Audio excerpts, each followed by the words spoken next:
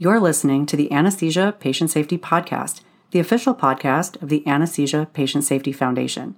We're bringing you the very best from the APSF newsletter and website, as well as the latest information in perioperative patient safety.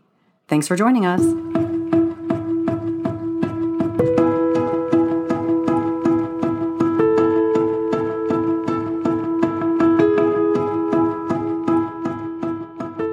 Hello, and welcome back to the Anesthesia Patient Safety Podcast. My name is Allie Bechtel, and I'm your host. Thank you for joining us for another show. Happy New Year's! It is 2024, and to kick off the year, we are going to return to the past, specifically the October 2023 APSF newsletter and the Rapid Response column. Our show today is part 2. Part 1 aired last week for our last show in 2023, and we discussed electronic interference in the operating room and recurrent anesthesia machine malfunctions. We are continuing the conversation today. Before we dive into the episode today, we'd like to recognize BD, a major corporate supporter of APSF. BD has generously provided unrestricted support to further our vision that no one shall be harmed by anesthesia care. Thank you, BD. We wouldn't be able to do all that we do without you.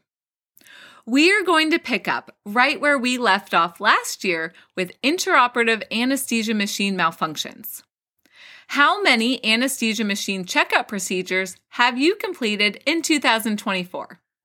Let's review the updated recommendations from 2008 that were covered in the spring 2008 APSF newsletter article, New Guidelines Available for Pre-Anesthesia Checkout by Jeffrey Feldman and colleagues. To follow along with us, head over to apsf.org and click on the newsletter heading. Fourth one down is Newsletter Archives. Then scroll down to Spring 2008, and there you will find the article. I will include a link in the show notes as well. To kick off the new year, here are the requirements for safe delivery of anesthesia care. Reliable delivery of oxygen at any appropriate concentration up to 100%. Reliable means of positive pressure ventilation. Backup ventilation equipment available and functioning. Controlled release of positive pressure in the breathing circuit. Anesthesia vapor delivery, if intended as part of the anesthetic plan, adequate suction, and the means to conform to standards for patient monitoring. If you turn your attention to Table 1 in the article, this is a list of the recommended essential steps in a pre-anesthesia checkup procedure that needs to be completed daily or after a machine is moved, serviced, or vaporizers are changed. Let's review it now. Verify auxiliary oxygen cylinder and manual ventilation device are available and functioning. Verify patient suction is adequate to clear the airway. Turn on the anesthesia delivery system and confirm that AC power is available. Verify availability of required monitors, including alarms. Verify that pressure is adequate on the spare oxygen cylinder mounted on the anesthesia machine. Verify that the piped gas pressures are greater than or equal to 50 psi. Verify that the vaporizers are adequately filled and, if applicable, that the filler ports are tightly closed. Verify that there are no leaks in the gas supply lines between the flow meters and the common gas outlet. Test the scavenging system function. Calibrate or verify calibration of the oxygen monitor and check the low oxygen alarm. Verify carbon dioxide absorbent is fresh and not exhausted. Perform breathing system pressure and leak testing. Verify that gas flows properly through the breathing circuit during both inspiration and exhalation. Document completion of these checkout procedures. And confirm the ventilator settings and evaluate readiness to deliver anesthesia care. Table 2 reviews the recommended essential steps that are needed to be completed prior to each procedure, including in between every case. These include verify patient suction is adequate to clear the airway, verify the availability of required monitors and alarms, check the vaporizers are adequately filled and the filler ports are tightly closed, verify carbon dioxide absorbent is not exhausted, perform breathing system pressure and leak testing, verify that gas flows properly through the breathing circuit during both inspiration and exhalation, document completion of these checkout procedures, and confirm the ventilator settings and evaluate readiness to deliver anesthesia care. Anesthesia professionals and technicians need to work together to complete these essential steps in order to provide safe anesthesia care. Now let's return to the October 2023 APSF newsletter article, Recurrent Intraoperative Anesthesia Machine Malfunctions by David Cortman and Linda Liu. You can find this article by heading back over to apsf.org and clicking on the newsletter heading. Third one down is rapid response to questions from our readers. And then scroll down until you get to our featured article. I will include the link in the show notes as well. The authors report that despite following the recommended anesthesia machine check, there were 2 critical malfunctions that occurred at their institution.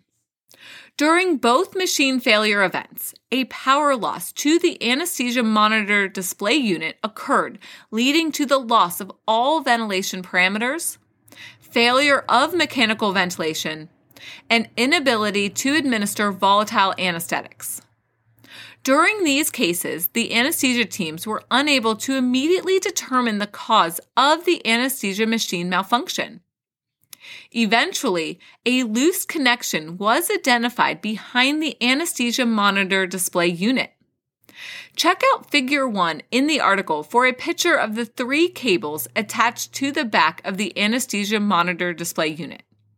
Cable A, the system power interface, Cable B, the system signal interface, and Cable C, the serial port standard interface for external communication to electronic health record. In one case, there was a missing securement screw where Cable A was connected to the display unit. For the second case, the cables appeared connected, but there was a loose screw found with closer inspection. After firmly reinserting Cable A into the back of the monitor, the anesthesia machine went through the startup cycle. At this point, the anesthesia monitor display showed a nonspecific error screen that read, "Internal problem prevents normal operation," with instructions to manually ventilate with alternative oxygen control and turn off and then on again the anesthesia machine. Check out Figure 2 for a picture of this error message. Both of these cases required the use of alternative oxygen control and total intravenous anesthesia following the power failure. After restarting the machines in both cases, the anesthesia teams were able to use the anesthesia machines with normal function restored, and there was no patient harm. Further investigation of the error history after the events revealed these 2 errors in the log. DU to PSC COM error and power control COM fail. These errors point to a disconnection of the communication cable between the anesthesia controller board and the anesthesia monitor display unit. Check out Figure 3 in the article for a view of the error log. Indeed, it was possible to recreate this machine malfunction with a biomedical technician by slightly loosening the screw, leading to a transient cable disconnection with movement of the monitor arm. This results in the anesthesia machine failing to complete the startup sequence until the communication cable is secured. Cable C disconnections may lead to a similar error, which will interrupt anesthesia machine external communication to the electronic health record. The authors report that checking the communication cables is listed under visual inspection procedure, which is performed on the 12-month preventative maintenance schedule.